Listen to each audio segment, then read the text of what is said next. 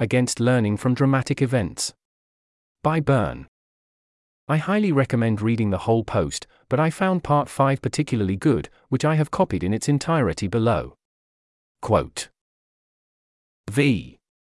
Do I sound defensive about this? I'm not. This next one is defensive. I'm part of the effective altruist movement. The biggest disaster we ever faced was the Sam Bankman-Fried thing. Some lessons people suggested to us then were: be really quick to call out deceptive behavior from a hotshot CEO, even if you don't yet have the smoking gun. It was crazy that FTX didn't even have a board. Companies need strong boards to keep them under control. Don't tweet through it.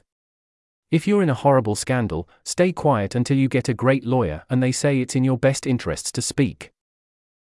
Instead of trying to play 5D utilitarian chess, just try to do the deontologically right thing. People suggested all of these things, very loudly, until they were seared into our consciousness.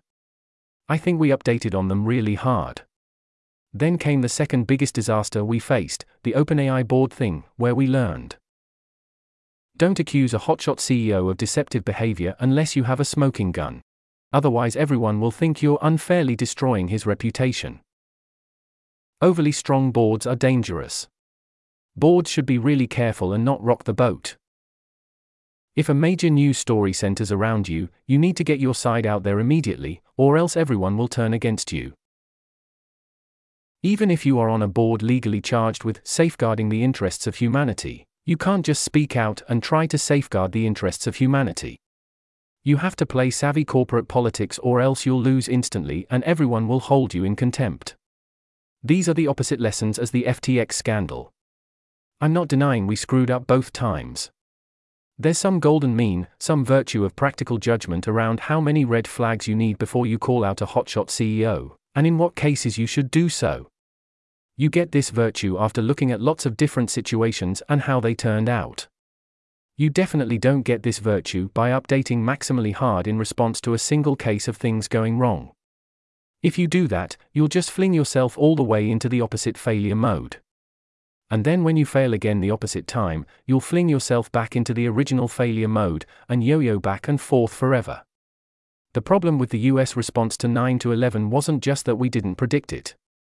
It was that, after it happened, we were so surprised that we flung ourselves to the opposite extreme and saw terrorists behind every tree and around every corner. Then we made the opposite kind of failure, believing Saddam was hatching terrorist plots and invading Iraq. The solution is not to update much on single events, even if those events are really big deals. End quote. This article was narrated by Type 3 Audio for the Effective Altruism Forum. It was first published on January 17, 2024. To report an issue or give feedback on this narration, go to t3a.is.